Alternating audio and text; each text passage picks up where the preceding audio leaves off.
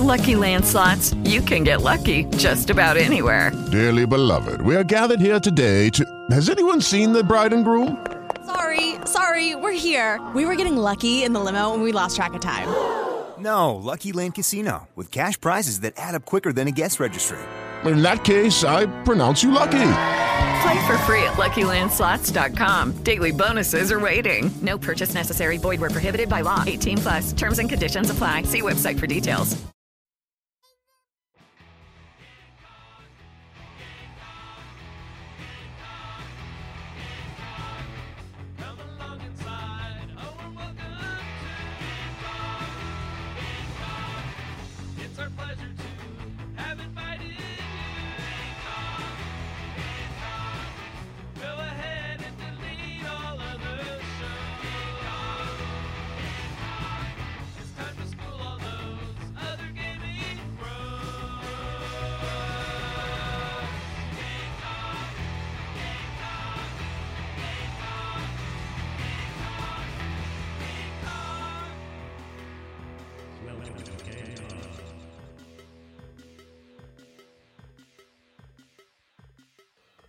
What's going on, gamers? Welcome to episode 26 of ASA Gametalk.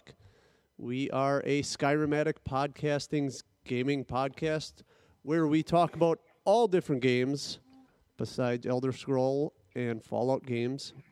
Usually we talk about other games. I am Jeremy, and I am joined today by Pat. Hey, Jeremy. How you doing? Good. And a very familiar voice. Haven't heard from him in a while. Juan. Hey, what's going on? Thanks for joining, Juan. We've missed you. Yeah, well, I did do the Skyrim episode for crafting with Michael not too long ago, so I'm trying. It's I do enjoy this. It's just life. Yeah, I would say life gets in the way sometimes. So yeah, we understand that, and we know you're doing good things, so just like to hear from you once in a while. Oh yeah, for sure. Yeah, I think Juan, this may be the first time you and I have been on live together, because I sort of joined just when you had to take a bit of a break, and since I haven't been, I'm interested in the Skyrim stuff, but I'm avoiding it until I actually play the game a little bit. Okay, yeah. Skyrim is addicting.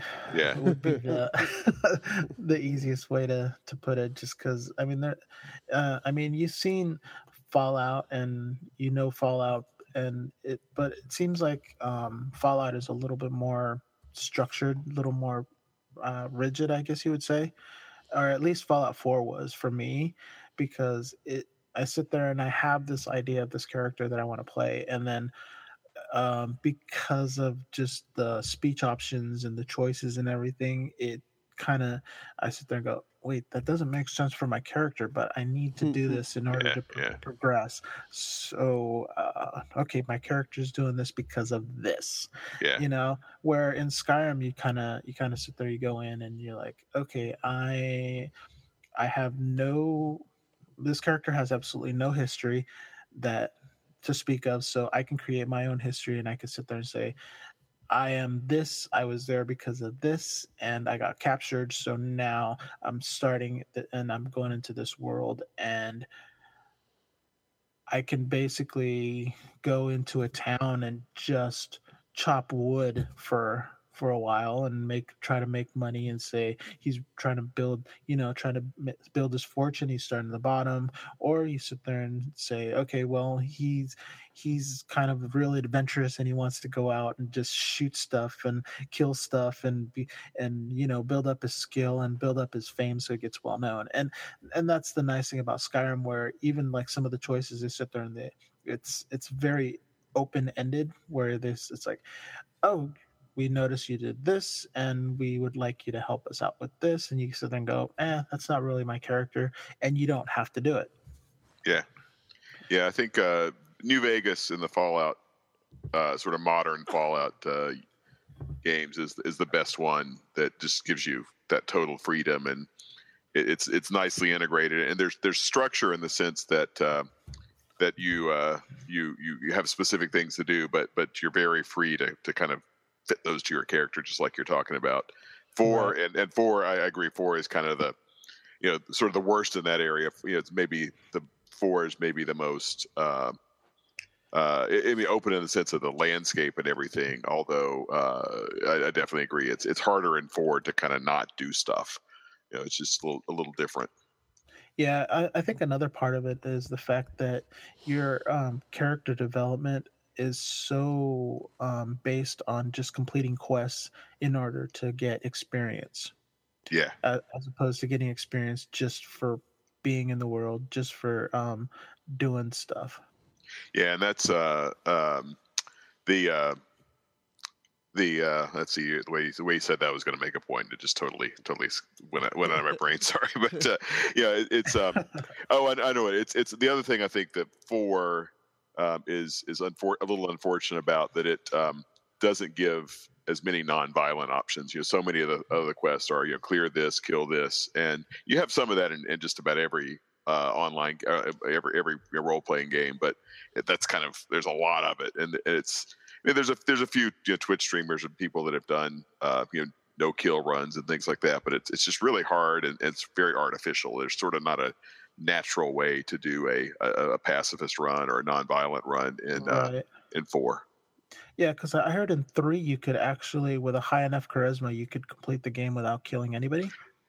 I never did that, but I can see that it's possible because the charisma checks are different, and you run through them in a different way, and that makes sense that that's possible. Yeah, and I think 3 also had a not karma, what's it called? Where the more bad decisions you make, it was almost like a fame or something. Yeah, there was. Yeah, they both did. So 3 had a sort of good, neutral, evil thing that was sort of one-dimensional, but then New Vegas actually had sort of a multi-dimensional where you could be despised by one faction, admired by the other faction, and sort of feared or respected. And it was actually literally kind of two-dimensional in New Vegas among the different factions.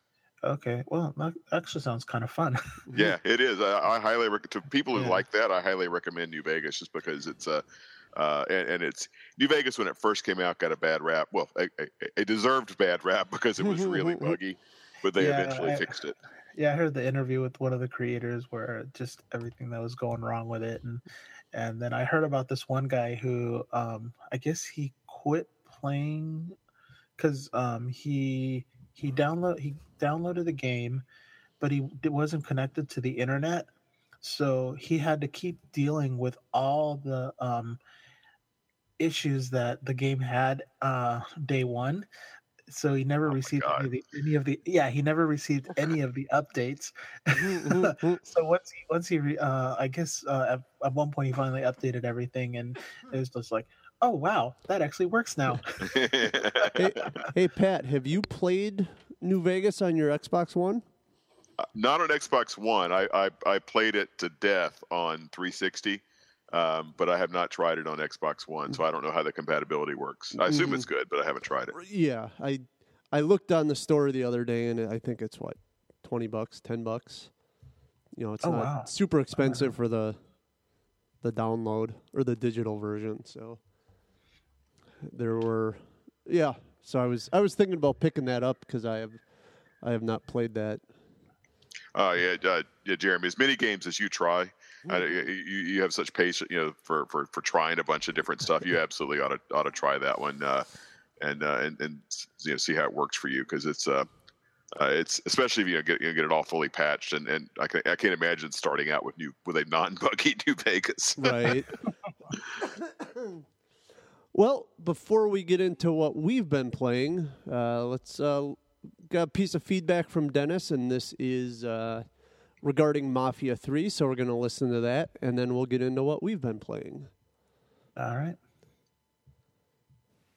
Hello, ASA Gametalk. This is Dennis, and I'm here to talk a little bit about Mafia 3, the game that was dropped Friday, October 7th, 2016, that was published by Take-Two, the same people that brought you BioShock and Borderlands, and it was developed by Hangar 13. It's an open-world sandboxy game set in 1968 in the fictional town of New Bordeaux, which is a takeoff on New Orleans. I don't know if Jeremy's going to play this at the top of the bottom of the show, and I don't know if he'll have mentioned something that I mentioned to him, where I mentioned that the AI is a bit clunky. The only thing I meant by the AI being clunky is the fact that, stealth is a little bit overpowered in the game. You can kind of, one of the mechanics is you can whistle somebody, close to you, and then you can take somebody down. Well, you can kind of just sit behind a box and whistle over and over again and kind of draw out the enemies, and kind of makes stealth a little overpowered and a little simplistic, but it's not a fault in games. It's stealth in games in general, even up to Hitman and Fallout, as kind of got a big broad curve that we kind of need to address a little bit. Stealth is either just vastly overpowered or it's vastly underpowered. We haven't kind of found that good medium that we can deal with, but that's a minor complaint.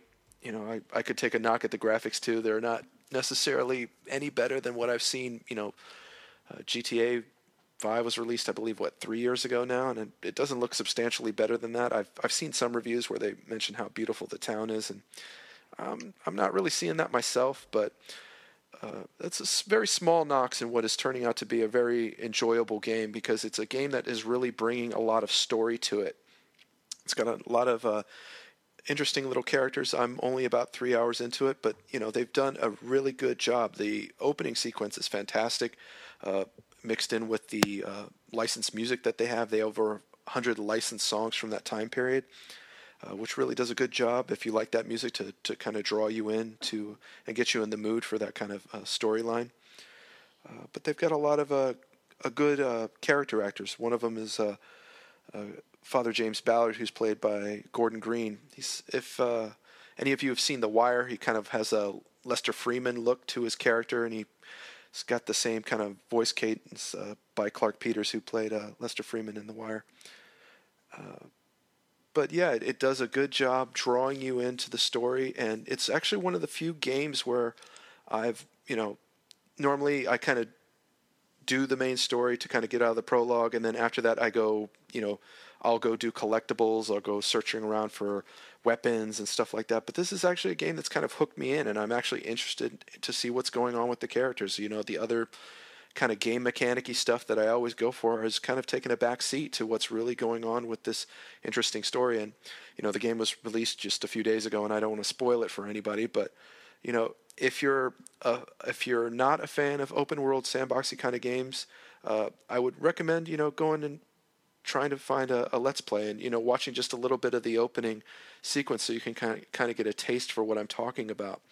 And if you are, somebody that does enjoy those styles of games, this is something that you probably are going to want to look into.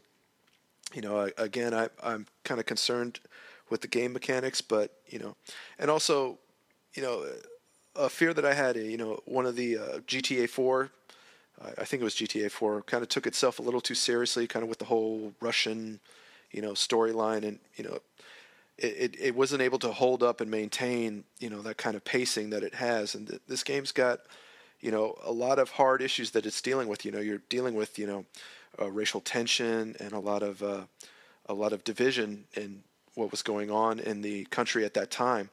So to keep that tone serious and keep you invested and interested, it's going to be interesting because, the game is it is open world. You are expected to do a lot of different things, and I'm just hoping that some of the repetitive things that I've seen in the gameplay aren't going to destroy what they're building storyline wise.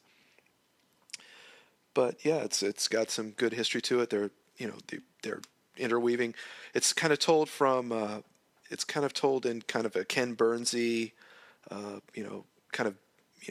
documentary style. It's got a kind of little Oliver Stone flair to it with the kind of flash forwards and flashbacks as you're talking in through different characters. It's just got something that's keeping you invested in what's going on as far as the story goes, and I'm really high on it, and I have a lot of hope for it. And it kind of reminds me of what they're doing kind of with the Bloody Baron storyline of The Witcher 3, where you kind of go in thinking that, here's this one character and things are going to pan out this one certain way.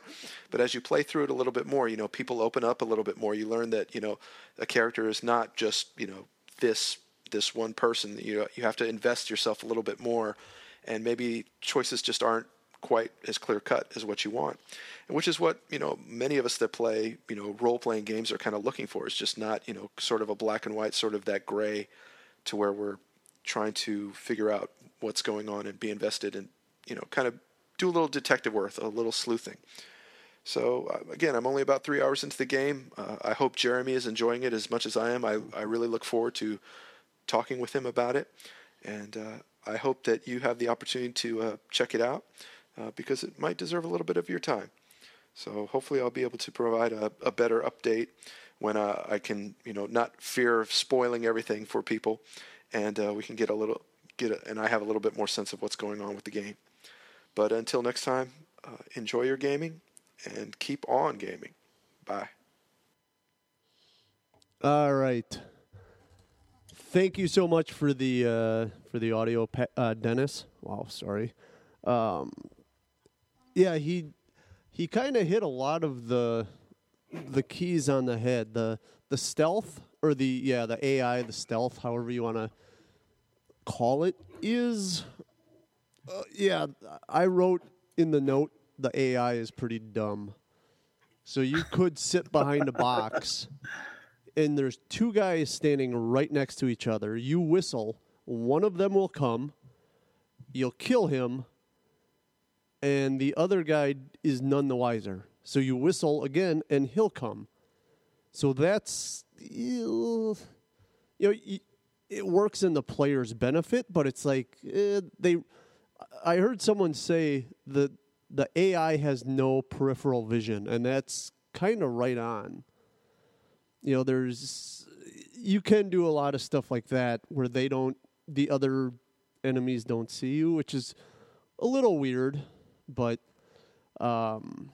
it is a very good story. Like like he said, the way it's told with flash forwards, flashbacks, it is kind of a documentary almost in the background, and it is really good. I'm really enjoying it. I'm probably I played most of the day yesterday, so I'm probably 6-7 hours into it. And there's the collectibles, your little collectathon and stuff like that. One of the things that I ran into this morning, so there's you can set up wiretaps all around the city, which essentially is your towers in Assassin's Creed, your towers in Far Cry. You set up you go to the wiretap, you put your fuses on it, and it shows you what's around that area for the collectibles. So as you do that, you get to see more and more of the map in detail. So I was doing that, and I went to the last box in the area, and it happened to be where the next objective was with a boss. And I didn't want to do that. I just wanted to get to the wiretap. And I'm like, well, I'm not fighting through all these guys for this. I'll come back. And as I left, it said, you're leaving the mission zone. If you continue, you're going to fail the mission. And then it basically dumped me into a load screen and back to my safe house. Wasn't a fan of that. It should have just let me say, no, I want to quit the mission, and just let me keep going. But other than that, I don't really have a lot of complaints. It's fun. One of the first missions, you go into the bayou and you have to take down a group. And the first couple of guys are on the pier. You can kill them and then throw them in the water, and the alligators will get them, which is really cool, except every time you're in the water, you're scared shitless that an alligator is going to get you. So I am definitely enjoying the game so far. Yeah, story's really good. Don't want to say too much because it just did come out Friday. So yeah, look forward to getting some time with Dennis to talk and kind of see how things have been playing out and what he thinks about it. So that's what I've been playing. What about you guys? Start with let's go with Pat.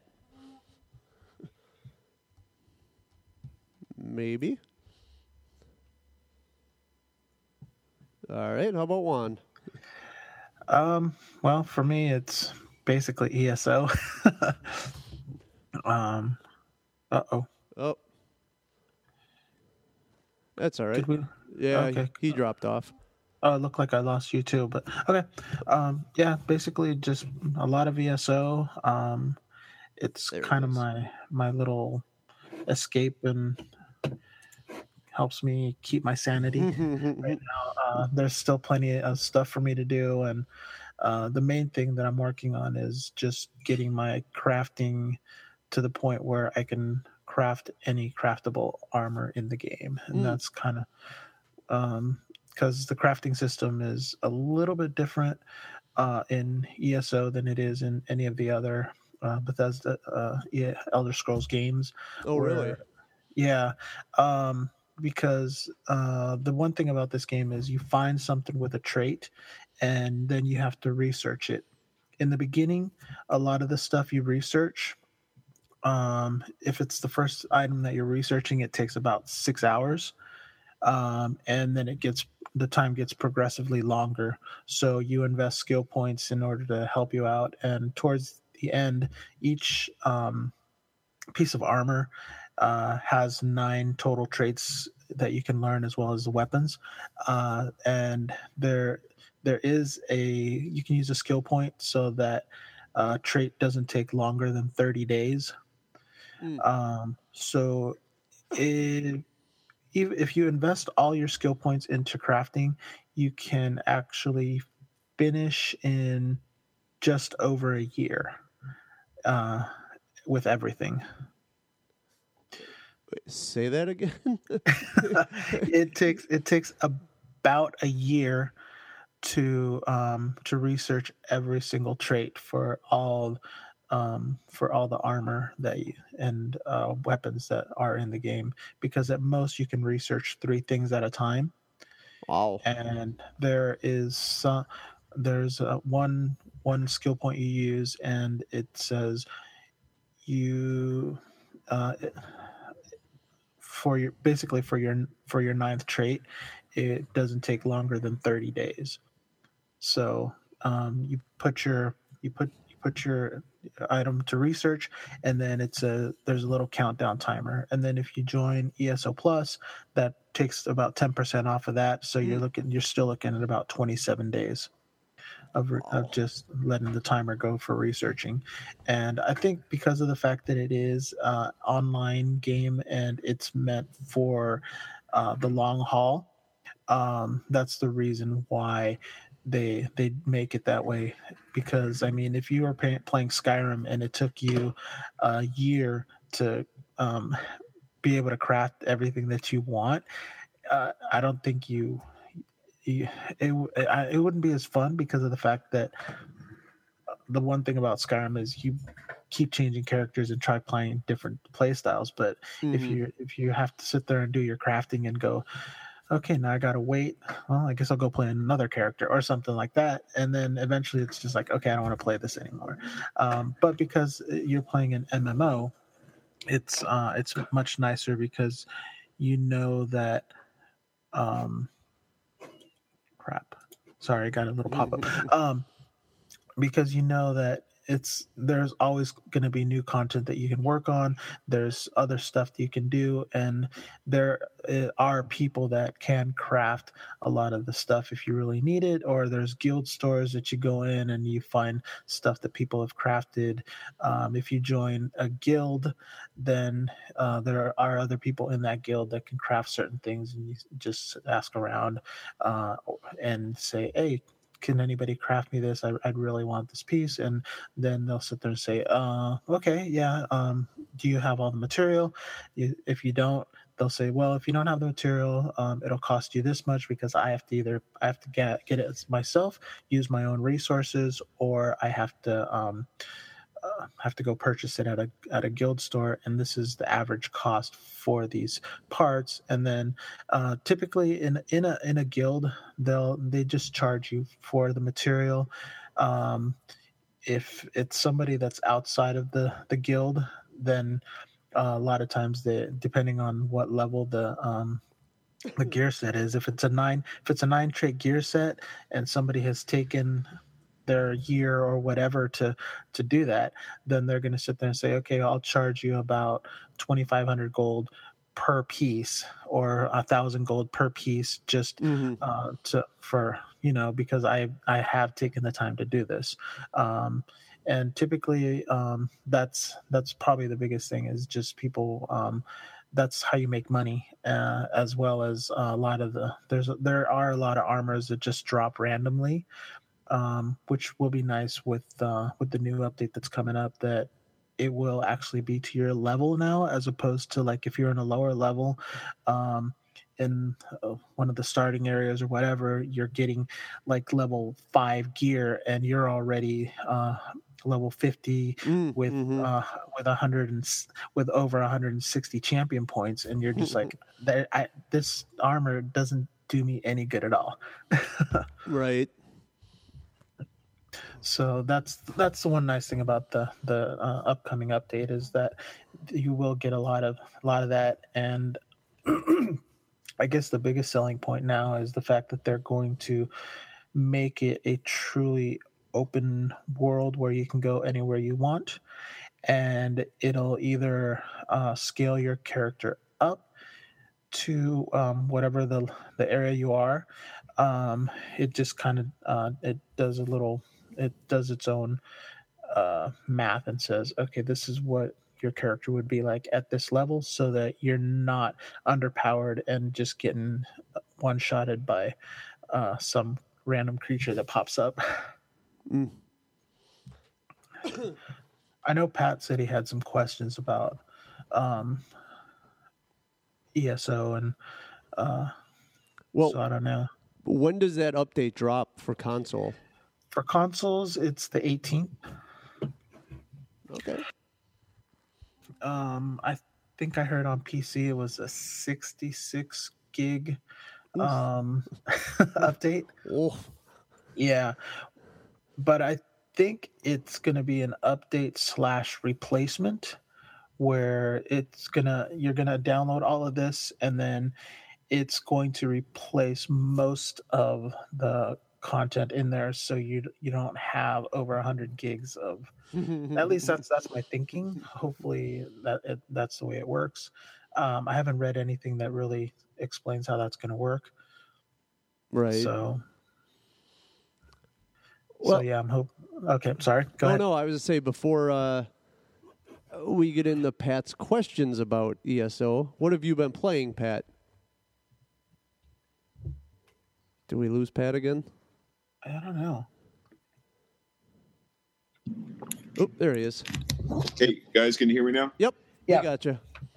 I think it was. Sorry about that. I think it's this headset. It's got one of those things where you can lift the mic up to mute, and I muted it while we're listening to Dennis's feedback, and so sorry about that. So anyway, So what I've been playing, I coming back in Fallout 4 and going back over into Nuka World. Not to get too much into it, because we have the other show that'll eventually cover it. But just real quick, what I think people who know Fallout know within Nuka World, it's a raider centric thing, and there's a lot of stuff to do kind of within Nuka World that's self-contained, and you can sort of do whatever you want within Nuka World, and you're not really sort of affecting the things you've done outside in the broader Commonwealth. But if you've got a well-established character that's done a lot of settlement building, done a particular play style, and you've sort of built out how you think that character behaves and acts, you're not necessarily going to take all the raider stuff into the Commonwealth. So it's basically sort of an A or B kind of path. I mean, there's some different choices you can make, but it's like A or B. And what I was doing is I made a new character that I'm just sort of goofing around with, doing a couple of play styles and doing the raider centric stuff. And so right now I'm actually kind of in the middle of starting to raid the Commonwealth just for the first time, and to see how that plays out. And it doesn't feel like it's like an amazing sort of storyline, but it's something to play around with a little bit while. Right. Sort of waiting for Skyrim to come out. So that's mostly what I've been doing. I guess the other thing is, while we're talking, where we're getting set up earlier, we were chatting a little bit. I've been trying to get on Twitch a little bit, because I want to do for the charity stream coming up at the end of the month, I'm going to do a Skyrim unboxing, I think, and maybe actually start my. Maybe actually, what I may actually do is start my Skyrim roundtable character live on the Twitch stream. I haven't decided, if I want to do that, but I thought that might be kind of fun just to have a complete Skyrim noob playing with the special edition as part of the charity stream. Absolutely. Yeah, that'd be fun. That'd be fun to watch it because I don't think I'll ever have that. This game is brand new feeling, and it's always it's kind of like when you take a kid to Disneyland for the first time, and you get to experience everything that you've gone through, every emotion and stuff that you went through the first time you went. You know. Yeah. So that's what I thought it would be kind of fun to do that. So what I want to do is get everything sort of set up on. I think for Twitch streaming, it's going to be best to use my laptop. So I can use the ASA account. So I guess it's going to drop. What is it? The Friday before the charity stream? Yep, I think the it's day the day before. Yeah. So I guess that Friday night I'll need to get it installed and everything. So I get over the install glitches and I guess like for Fallout, there's sort of the character creation scene that depending on which version kind of happens at a couple of different points. Like it's the shower scene in Fallout 4 where you're coming out of the shower and shaving. Is there something similar in Skyrim where there's kind of an obvious this is the point where you make your character? Yeah. It's basically every Elder Scrolls starts you off the same way. You're some kind of prisoner. Okay. And, all right. So yeah. And that first opening scene it's pretty cool. You're riding in a cart and your eyes open up and you experience the world for the first time. Okay. So that happens immediately when you start the game. Okay. Well, all right, so you go through correct me if I'm wrong, Juan. I only played a few times. You kind of go through the cart, and then once you get to, I don't want to say too much, you get to the town. At that point, when you give your name, don't you create your character? Right. Okay. Yeah. So that's there's a minute or two, a couple minutes of gameplay or of cutscene. Then you get to a point where you do create the character. So yeah, very similar to Fallout. It's a little bit happens, create your character, and then go into the game. Right. And while you're on the cart, you can definitely look around and see a lot of the world and experience just the graphics for the first time. Cool. It was really cool for me because when I played Oblivion, you start basically in a jail cell underneath the capital of Cyrodiil, and then you go through the sewers, and then you come out into the world and you see the world.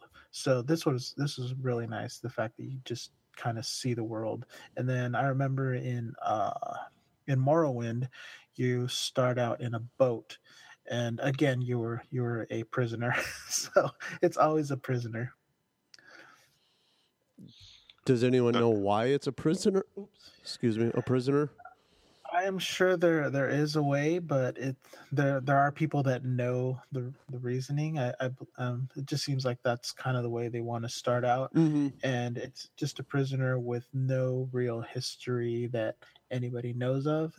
He's kind of it seems like people are just like, oh, you're a prisoner X, and we have sometimes it's like we have no recollection of, we don't even know why you're here. You were captured, or you doing something, or you were in the wrong place at the wrong time type of thing. So it really leaves it open for you to sit there and say, I was there for this reason.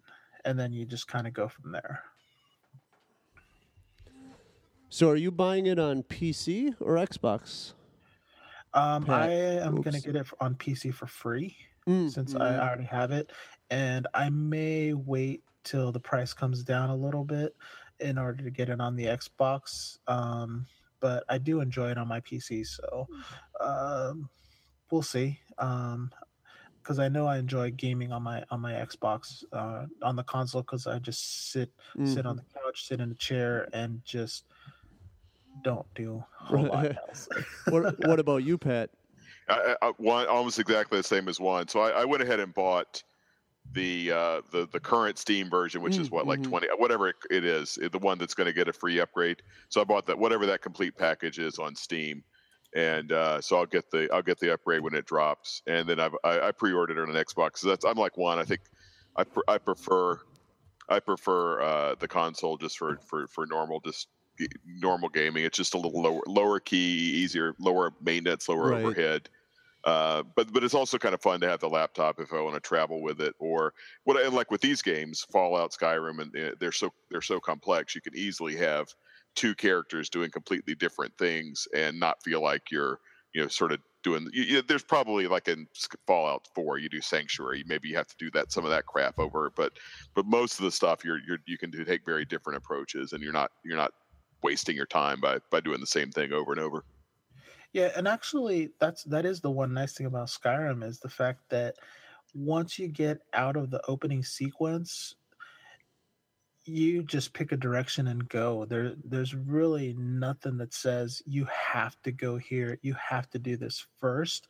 I think the only place, and this is not too spoilery, I don't think, is Whiterun. It requires you to do some stuff in order to get in, but I'm not even 100% sure about that.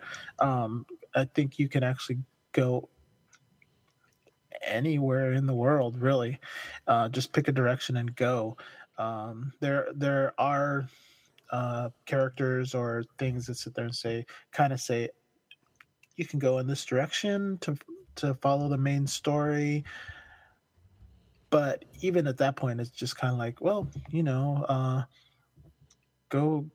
we'll meet up at this place if you want to not, it doesn't necessarily say if you want to continue with the story, but we'll meet up here, I'll meet you there. You can either follow me or you go your own direction.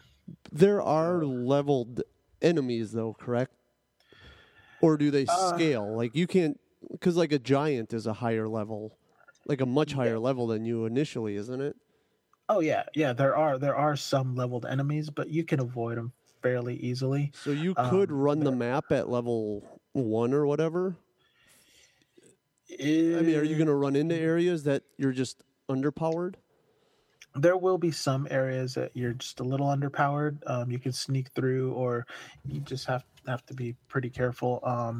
I know I've run some mods where it's basically live another life, and you kind of choose where you're going to pop up, or you don't necessarily choose, but you say, "Oh, I'm this" or whatever, and then it'll put you in an area where it's a little bit above your level. So sometimes you may find yourself wanting to drop the level, or but because Skyrim is based on what skills and stuff you use, you level up that way, and you eventually you get to the point where it's a lot simpler. So sorry, Pat, you were going to say something? No. It's what would you guys recommend in terms of the first case? So I was going to play along with the Skyrim roundtable. And I was sort of thinking about how the Fallout roundtable worked. Is that sometimes the characters, can be hard, just really hard if you get a weird roll on your roundtable. So that's one of the things I was trying to decide was whether to do the roundtable for my first character, which would be fun and kind of random, but I'm a little afraid it might be too hard for me to kind of learn the game if I'm doing it completely the first time with a sort of more random roundtable type character. I guess my question to you is, what type of character do you normally like to play in Fallout? I usually do like sort of one of everything. I'll usually almost always start with a sneaky ballistics type build, some sort of gun or something. But then I'll eventually do a melee. And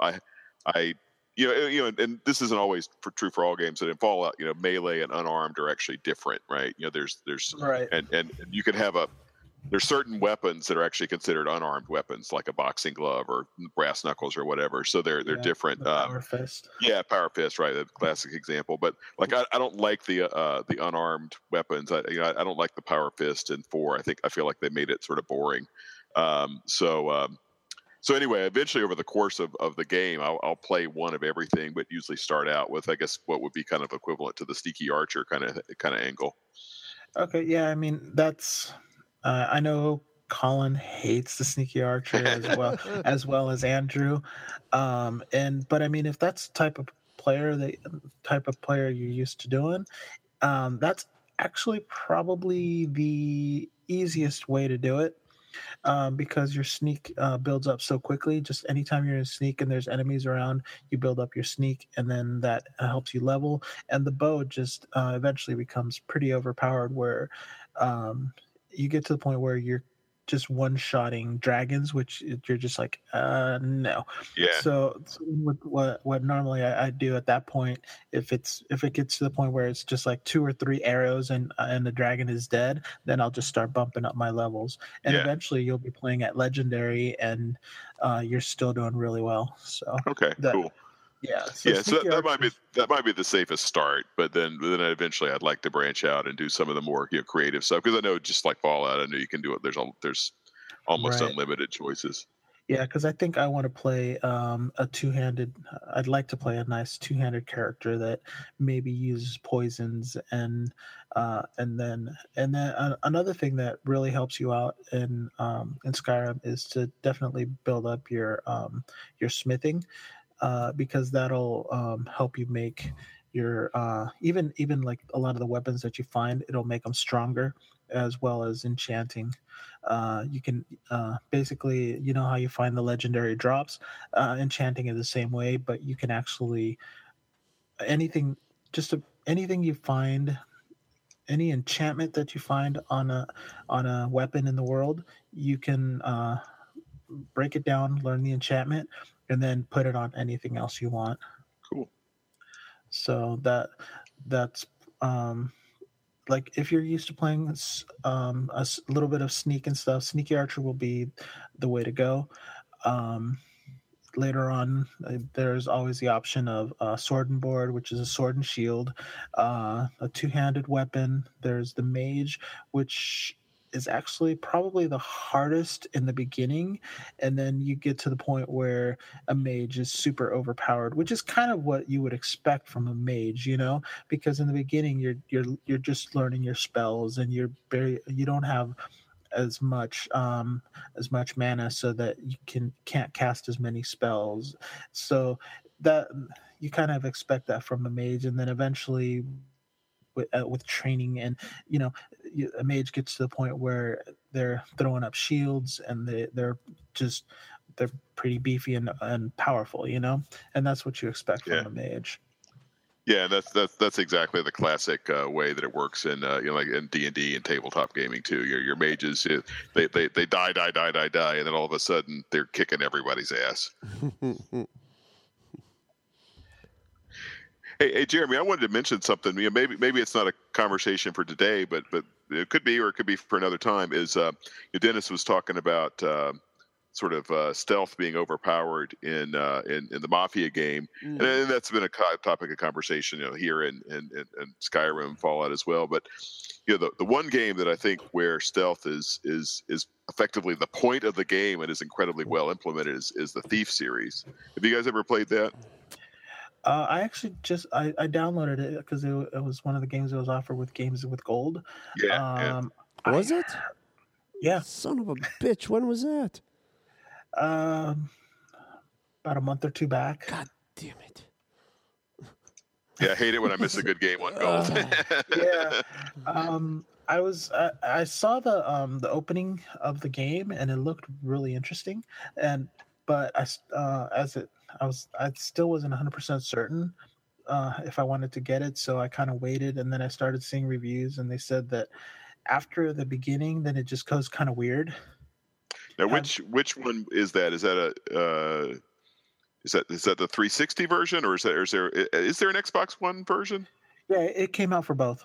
Okay, yeah, because I think if you're talking about the same one that I played on 360, I think you are. That to me was the weakest of the franchise. I really didn't enjoy it as much. But Thief, I guess 1 and 2, like from way back in the day. Of course, they would be pitiful in today's versus graphics and everything else. Mm-hmm. But in terms of the quality of the game, those I thought were really, really awesome games. I would love to see those kind of rebooted for modern consoles, because just sneak is exactly the point, and you can kill, you can not kill, and it's just very well implemented.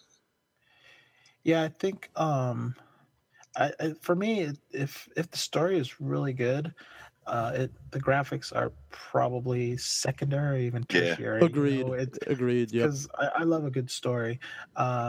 I think for Sneak, I started playing Styx, which I was watching Victor playing on PC once, and it looked pretty interesting, so I picked it up. And that game is has quite a bit of Sneak in it as well, at least in the beginning part where I was working, and there's certain skills that you can use to help you out.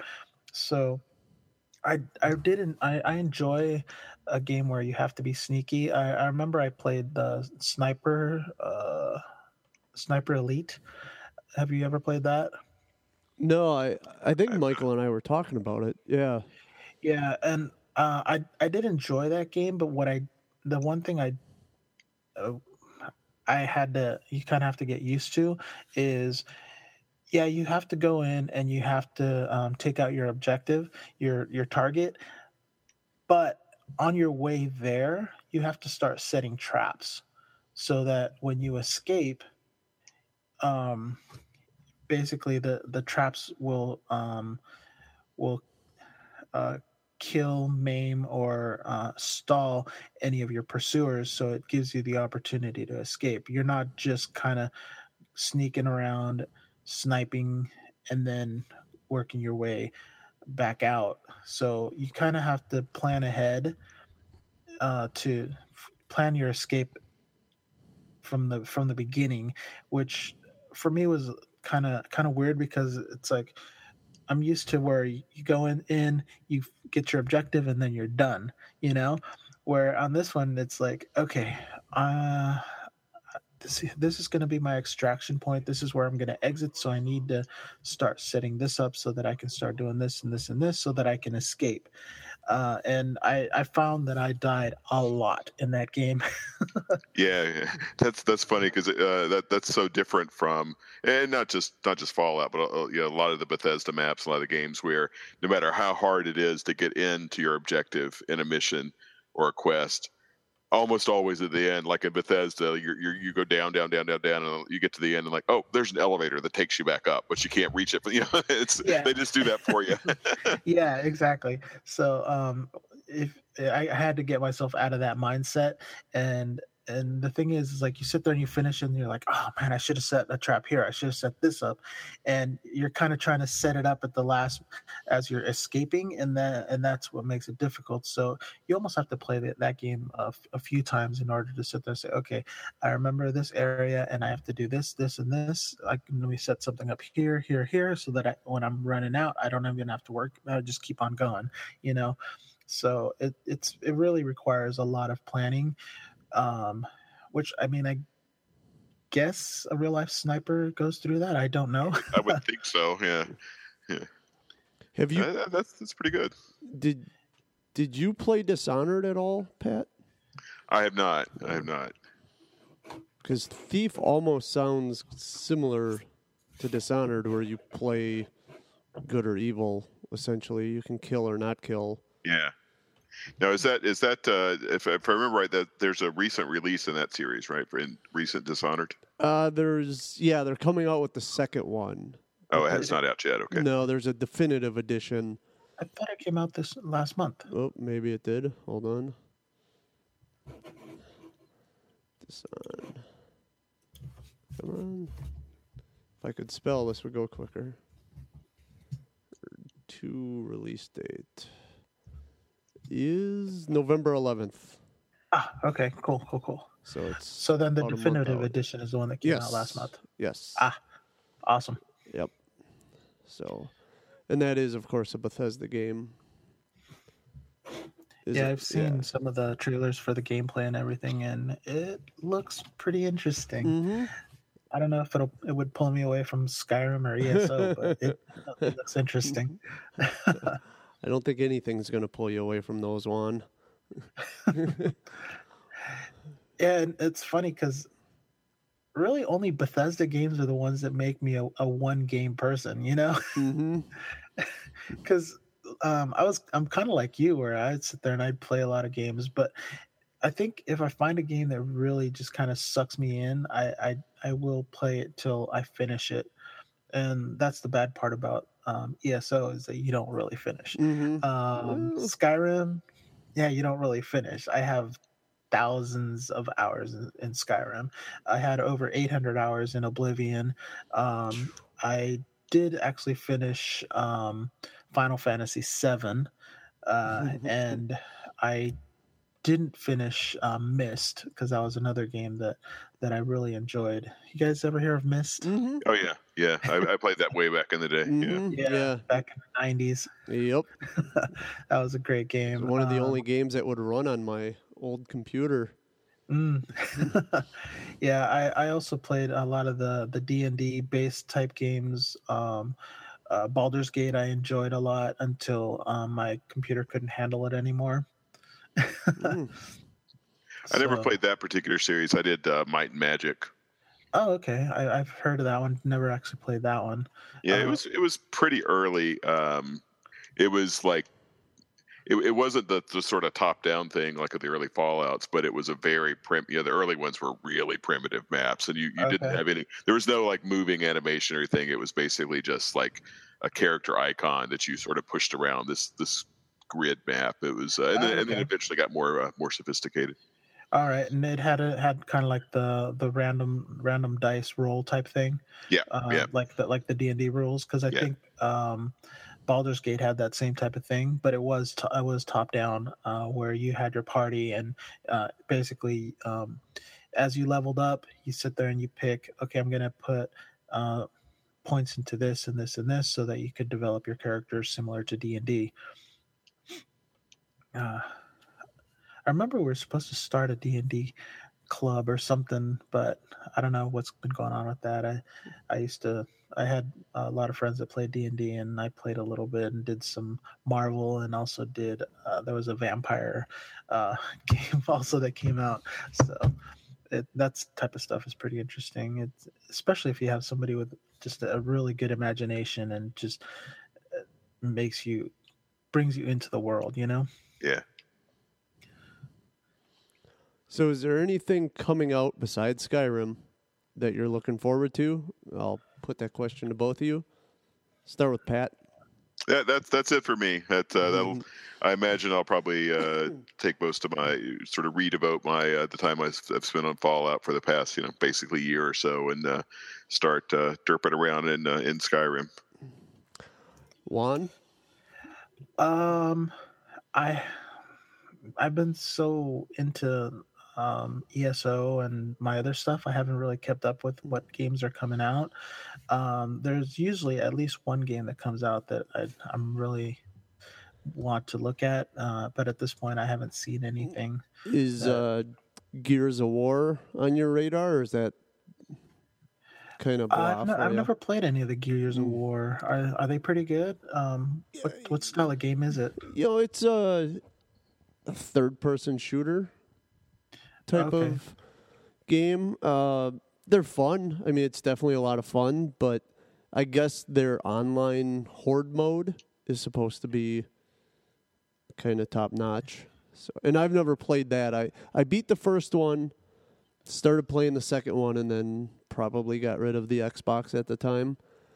Although I do have, it was a Games with Gold a few months ago, so I do have it. Gears of War 2. I up as well. Yeah, and Gears of War Ultimate Edition came with my Xbox One, at least this version of it.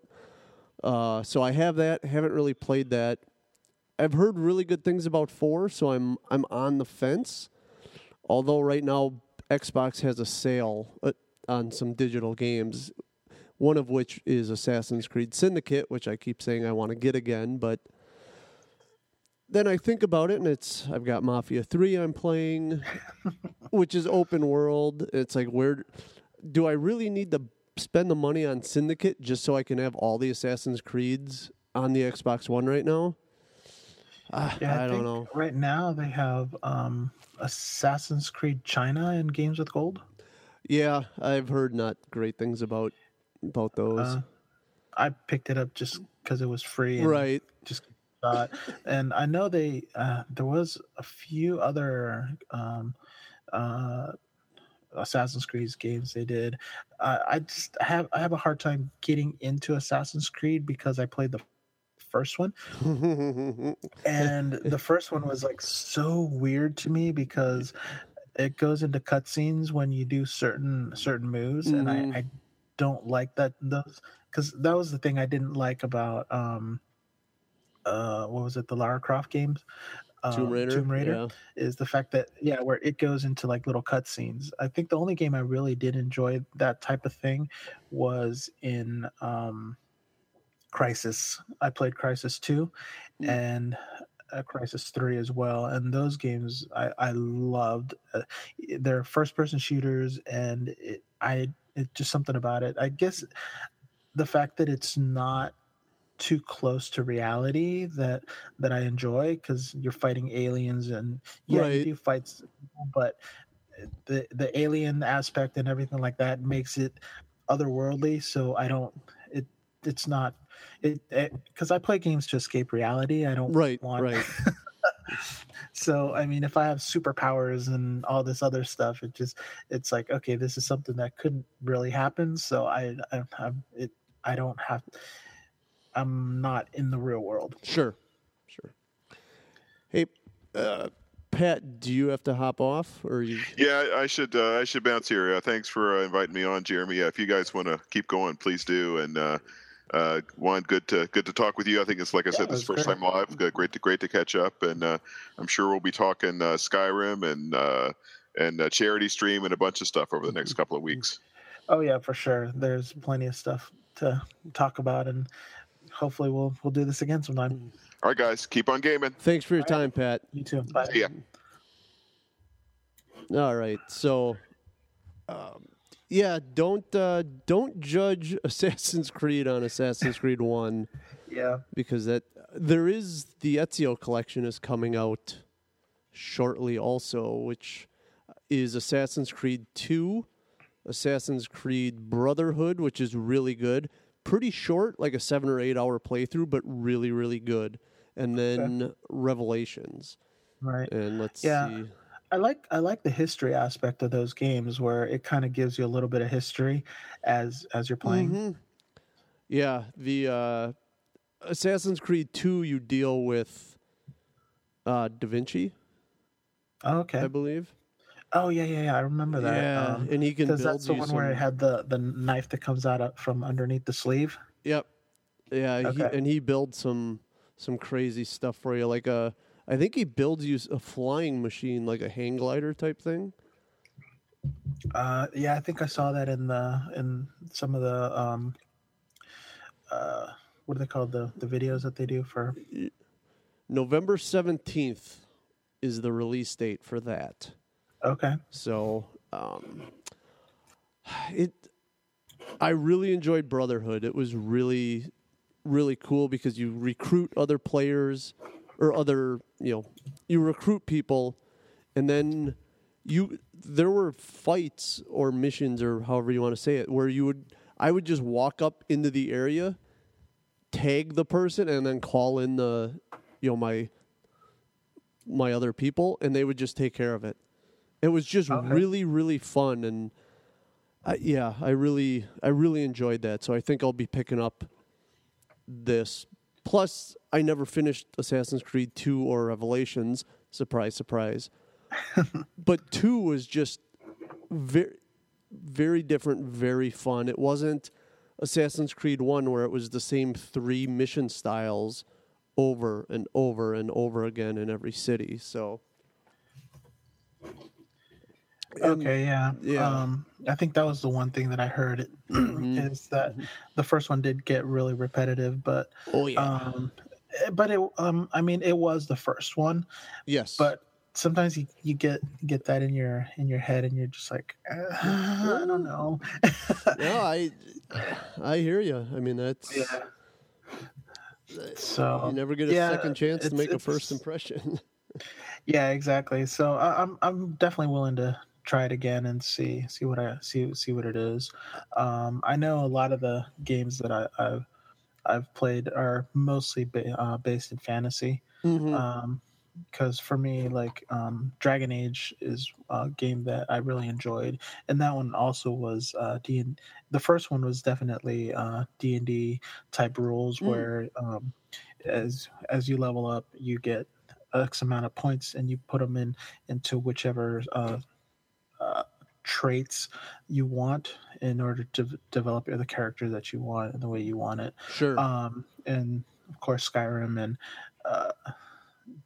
I tried Witcher 2 at one point. That one, it didn't seem to work for me. Sure. I'm not used to having to plan ahead. So it's kind of a different mindset. I may give them another shot and figure it out. Because I only gave it maybe 2 or 3 hours of an effort, really, or maybe not even that. And so a lot of times it's kind of the first impression for me, and it's like, no, okay, I'm not, I don't think I care for that, and I need to stop doing that and give games a little bit more of a go, so that I can really appreciate them a little bit more, or surely have a better opinion as to, okay, it doesn't work for me. Right. Well, and that's kind of why I've switched to digital, or that's one of the reasons I do the digital is, you kind of got to gut check a little bit more, and hey, you're about to drop $60 on this, and you can't get rid of it. You can delete it, but you cannot recoup any of your money on it, as I could if I was buying physical games. Okay. And that's kind of helped curb my buying of every game that I can. Because it is, you don't get, unless you buy on the sales, which are awesome. I think that's how I got Witcher 3 again. Right. Was like $20 or something. And that's, you kind of, all right.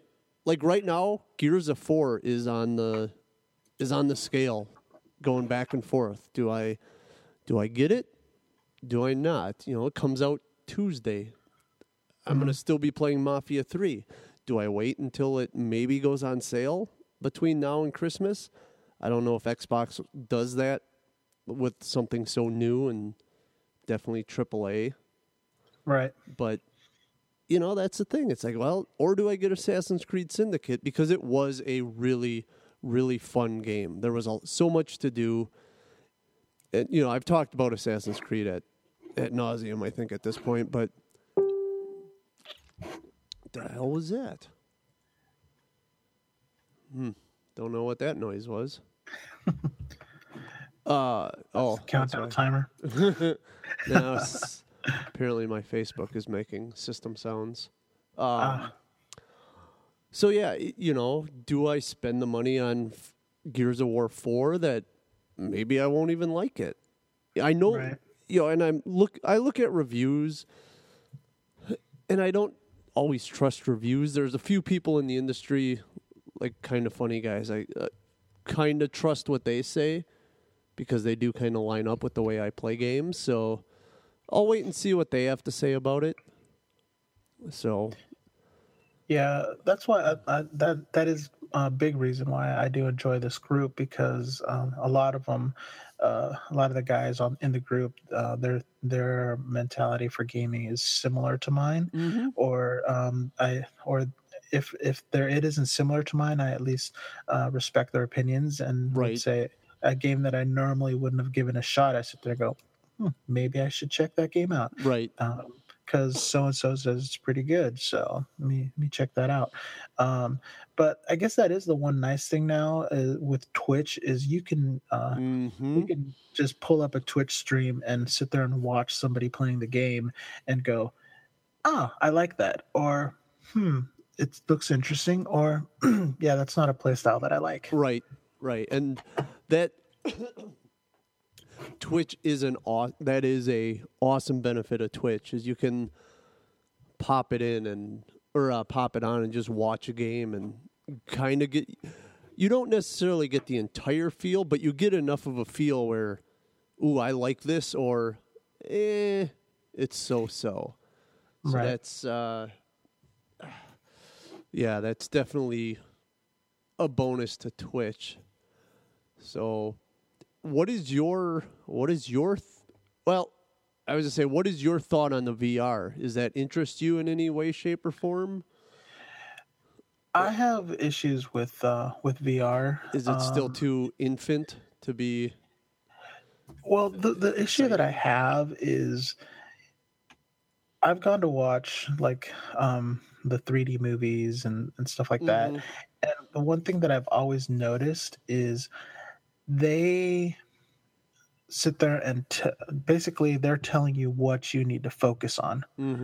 You know, because what was it, when Avatar came out?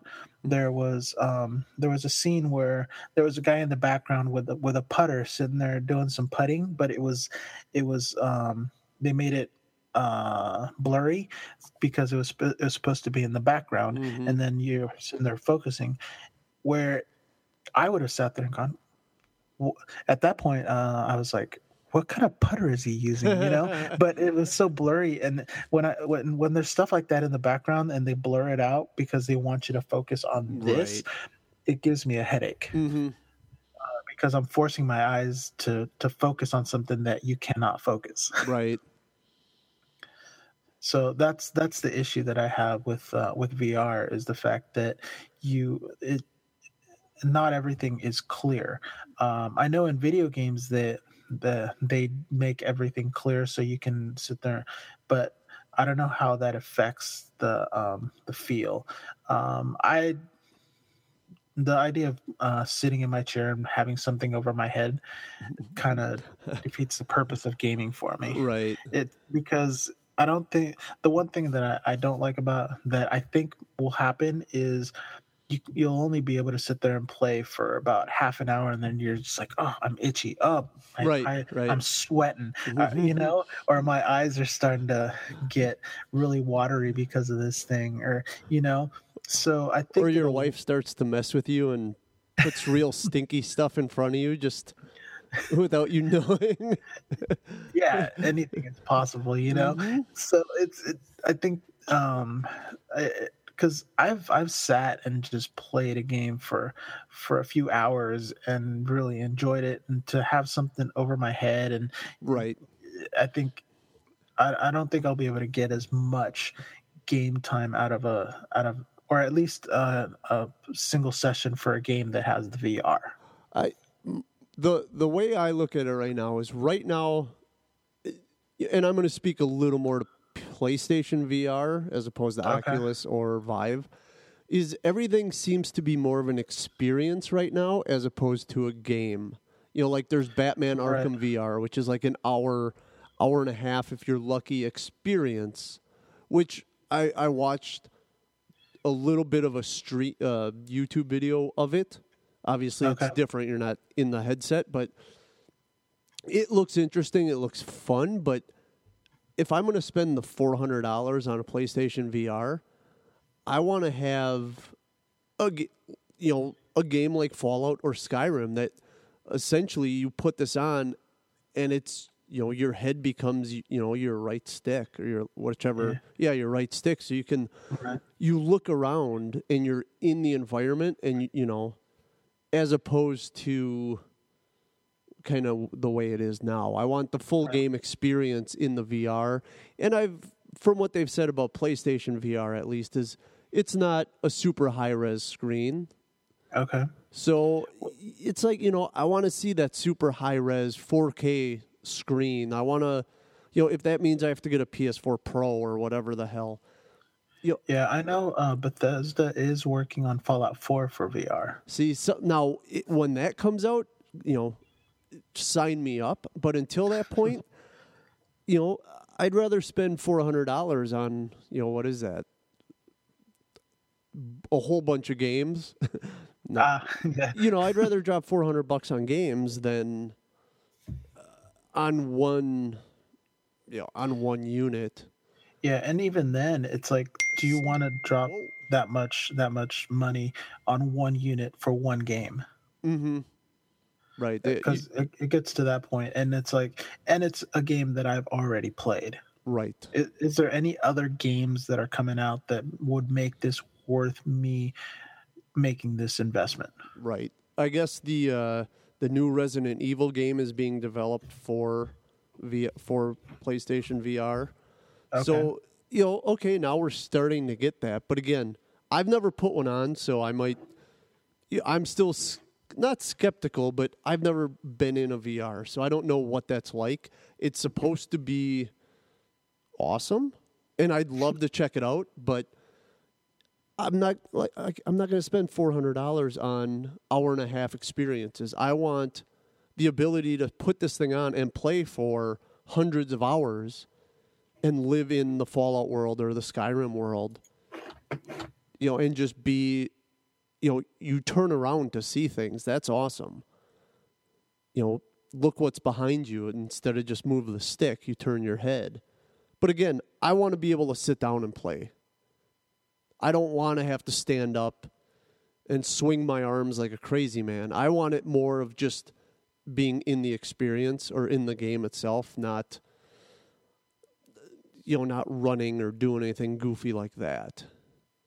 Because I just get too tired. I don't want to be swinging a sword or whatever, virtual sword. Just give me my controller then. So... Yeah, that was one of the failures of the Kinect is the fact that in order to play this game, you had to stand up and move your arms right. and do stuff. So which I really enjoyed for like a lot of the sports type games that they had, or the cartoony sports games, because I spent a lot of time just playing ping pong with the Kinect, because that was a lot of fun. You sit there and you swing your arms and you're swinging a racket and just playing against the computer, which was a lot of fun. And you could actually play against another person with that. I think the only issue is the fact that you guys are so close together that it makes it a little bit difficult. Right. But yeah, because I know that I saw some videos where Microsoft was coming out with a Luma Room, where it had cameras that would put a lot of the game footage around your room. So you were actually in the game, and you could turn around and look around the room, and it would kind of follow you. I don't know if it's something that they're still working on, still developing, but even something like that, still, you're, like you said, you're standing around, you're sitting there pointing, and you're shooting and you're reloading. It kind of reminds me of, remember the shoot 'em game at the video arcade where you sit there and lift up the gun to reload, and then you sit there and shoot at the screen. Time Crisis or something, yep. Yeah, those types of games. Yeah. So, but with basically your entire room, which seemed like a great concept, but I don't think anything will really replace sitting on the couch and right. using a controller. Right. I'd rather buy a really nice TV, 4K, 70 some inch, maybe bigger. I'd rather spend the money on that and sit on my couch and play these games than, and again, I've never played VR stuff, so maybe I'll demo a PSVR at some point and come back a changed man. But again, if I'm going to spend that, I want to be able to spend hundreds of hours in a game. And right now that's not an option. That's the thing, is there needs to be a game where you're gonna spend a lot of hours sitting there playing and enjoying the whole thing, and like you sit there and you walk up to something and you're like, oh, let me look at this a little bit closer, and then it kind of pulls it into your face, Yep. So I think I asked you this couple months ago. How are you liking your Elite controller? Oh, I'm really enjoying it. Mm-hmm. Because the main reason I got it was for ESO, and it's definitely fulfilling the purpose that I wanted. Because in ESO you have two bars with abilities, and you need to swap between them.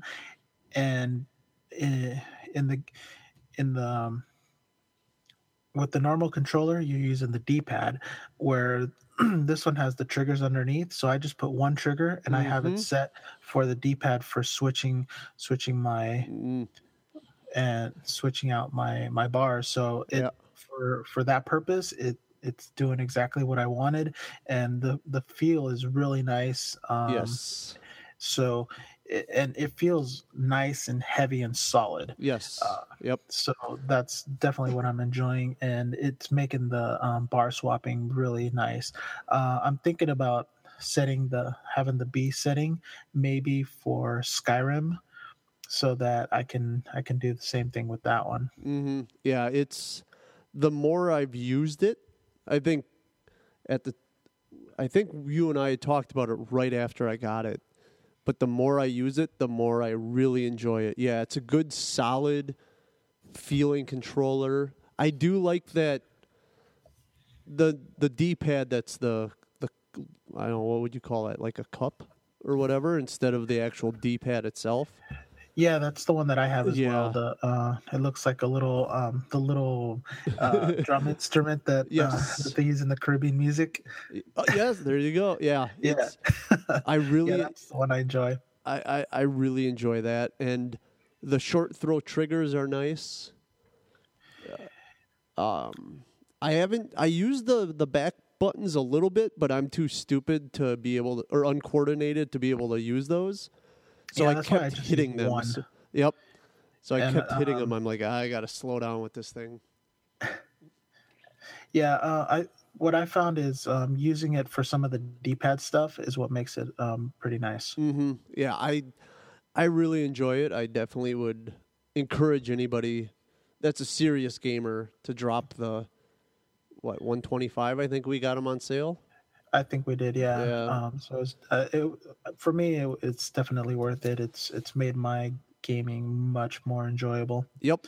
Yeah. It's and I mean, if you find that there's like certain buttons that you hit a lot when you're gaming, it's definitely worth it, because like the triggers are really easy to do with your other fingers, and you don't have to take your fingers off the thumbs. Mm-hmm. But if you use the what is it, X, Y, A, and B buttons, and there's one of those buttons that you use a lot, or two of them, you just set it to you can set it so that the triggers underneath will run those, and that right there will save you some time where you don't have to take your fingers off the triggers. I think the biggest reason for that game was for a lot of people that play the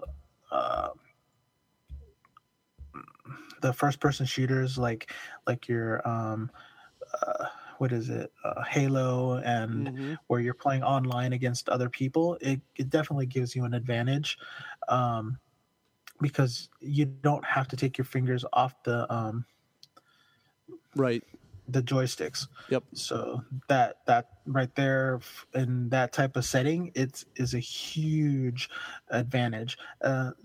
Which is the same thing for ESO, where if you go into a PvP zone and you're being attacked, and you have your bars set up really well, and you just switch real quick and do your thing, it makes it that much easier for you to have a fighting chance, because there are a lot of really good players out there, and any advantage that you can get is an advantage. Yep. Yeah, it's what the hell's going on? It was definitely a good investment. Right. Did they make another one? Only thing that I've heard of is that they're making the... I thought they made a Gears of War one, maybe.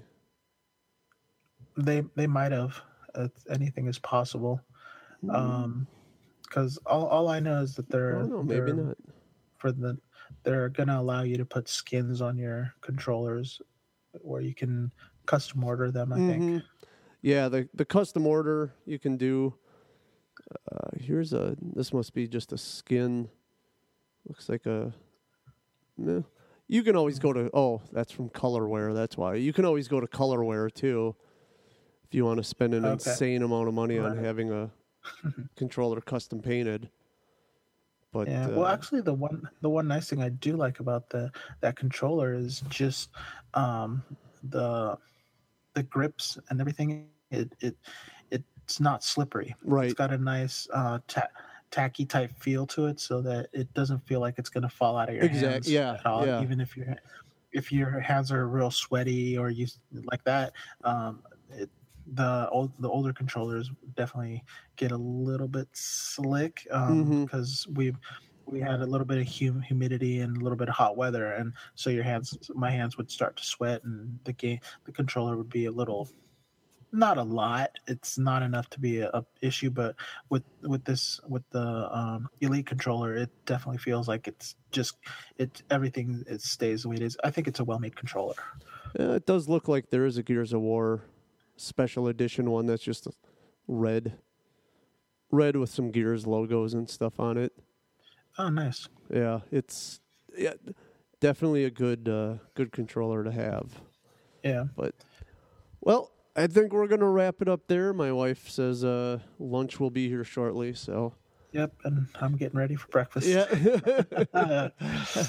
As always, Juan, I definitely appreciate your time getting up early on a Sunday to join us. It's good to hear your voice again. Yeah, it's good. It's good to actually get on and talk again. Like I said, I enjoy this the podcasting, and I blame Andrew for getting me into it. Are we going to hear from you on the 29th during the charity stream? Yeah, I'm definitely going to try to be on there, and I'm going to see if I can stream some ESO. I want to see if I might be able to get some of the guys to agree to maybe do some of the group dungeons. Maybe do one or two, just awesome. To give people a feel for four-man dungeon, because those things are fun and they're pretty insane. Nice. Yeah, we'll definitely look forward to seeing that. Yeah, so, if not, I'll do some type of ESO thing. Maybe I'll do some of the boss dailies or something like that, because those are fun as well. There you go. Well, until next time, I would like to say, keep gaming. Keep gaming.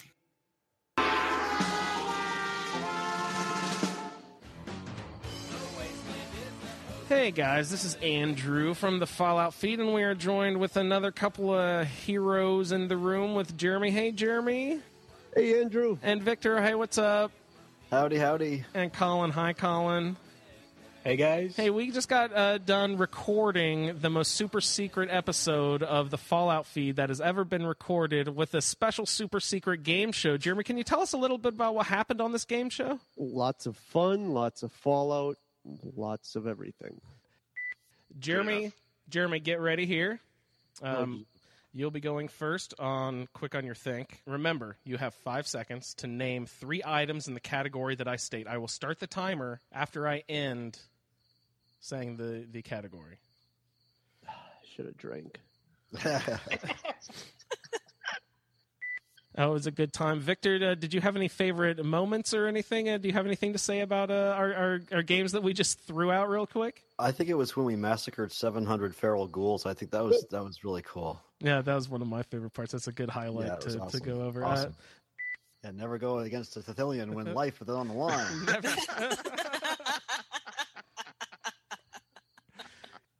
Colin, have you thoughts on this experience you just went through? Yes, we definitely have an explicit tag, so you know it's got to be good. Oh, it's the worst. You cannot let your children or coworkers listen to this episode, I guarantee. But what we've done here... you just won't be a good one. Oh, no, and you might be fired, or... on your job. Children's Services might come take your children away. Good job. Damn it. Nope, that's 3. Good job. Yeah, well, I wanted 8. So what we've done here is we've got a special episode, everyone, and for minimum of $1. A minimum of $1. Yeah, feel free to donate $10 or $100 for the special episode. That'd be wonderful and a very heartfelt gesture. But this is a 4-hour event of the 12-hour marathon charity benefit for the Cystic Fibrosis Foundation, because that is a cause that is near and dear to the hearts of us at ASA Podcasting. My family directly affected. Jeremy, your family also directly affected. Any support that any of our listeners can give for us is greatly appreciated. One way that you can support our cause here is to donate $1.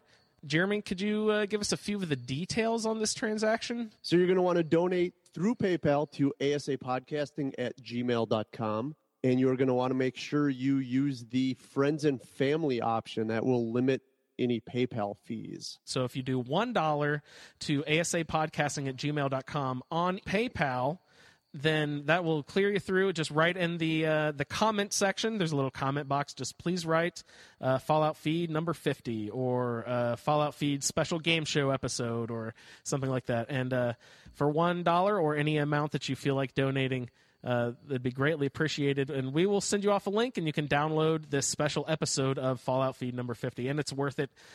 Colin and Victor, what do you guys think? Any last words here?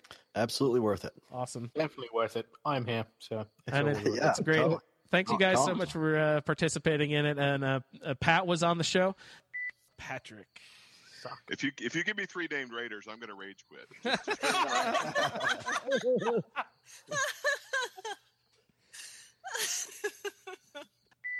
Kara was also on the show. That's well, quite all right. Faction, and then there's that faction, and then there's the other one over there. That one I joined them all, you know? Yeah, and those whootsie-hoosies in the back. My brain is misfiring all over the place. And it was good times had by all. Steve, Fred, George, Sam, Chuck, all of those guys, you know. And then we would have gotten so many messages. The Ghoul Gang. There's no real name, there's no real character. So I encourage you, please, $1 to asapodcasting@gmail.com over on the PayPal. And that will take you there all the way. And it's a wonderful cause, and we thank everyone deeply so much for the help and the participation in our little community. Thanks so much, everyone. Thanks, guys. Hello. Hello. Hello. Hello. Moses, can you say thank you so much to everyone for helping out with the ASA Podcasting Marathon Cystic Fibrosis charity event? We couldn't do it without you. Thank you guys so much. Say hello, buddy. Hello.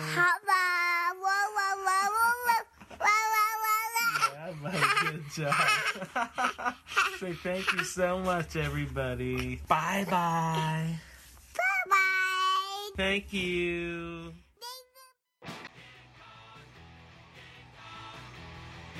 Hey, everybody, if you want send in an email to the show, go to asagametalk@gmail.com. Be sure to head to iTunes, rate, review, subscribe, share. Head on over to asapodcasting.com for information on all of our shows, including the charity stream. And also click on that Amazon link. Help send a little love back our way. Pay some of the bills. And the charity stream, October 29th from 10 a.m. to 10 p.m. Eastern Standard Time. Thank you. Judy was boring. Hello. Then Judy discovered ChumbaCasino.com. It's my little escape. Now Judy's the life of the party. Oh, baby, mama's bringing home the bacon. Whoa, take it easy, Judy. The Chumba life is for everybody. So go to ChumbaCasino.com and play over 100 casino-style games. Join today and play for free for your chance to redeem some serious prizes. ChumbaCasino.com. No purchase necessary. Void where prohibited by law. 18+ terms and conditions apply. See website for details.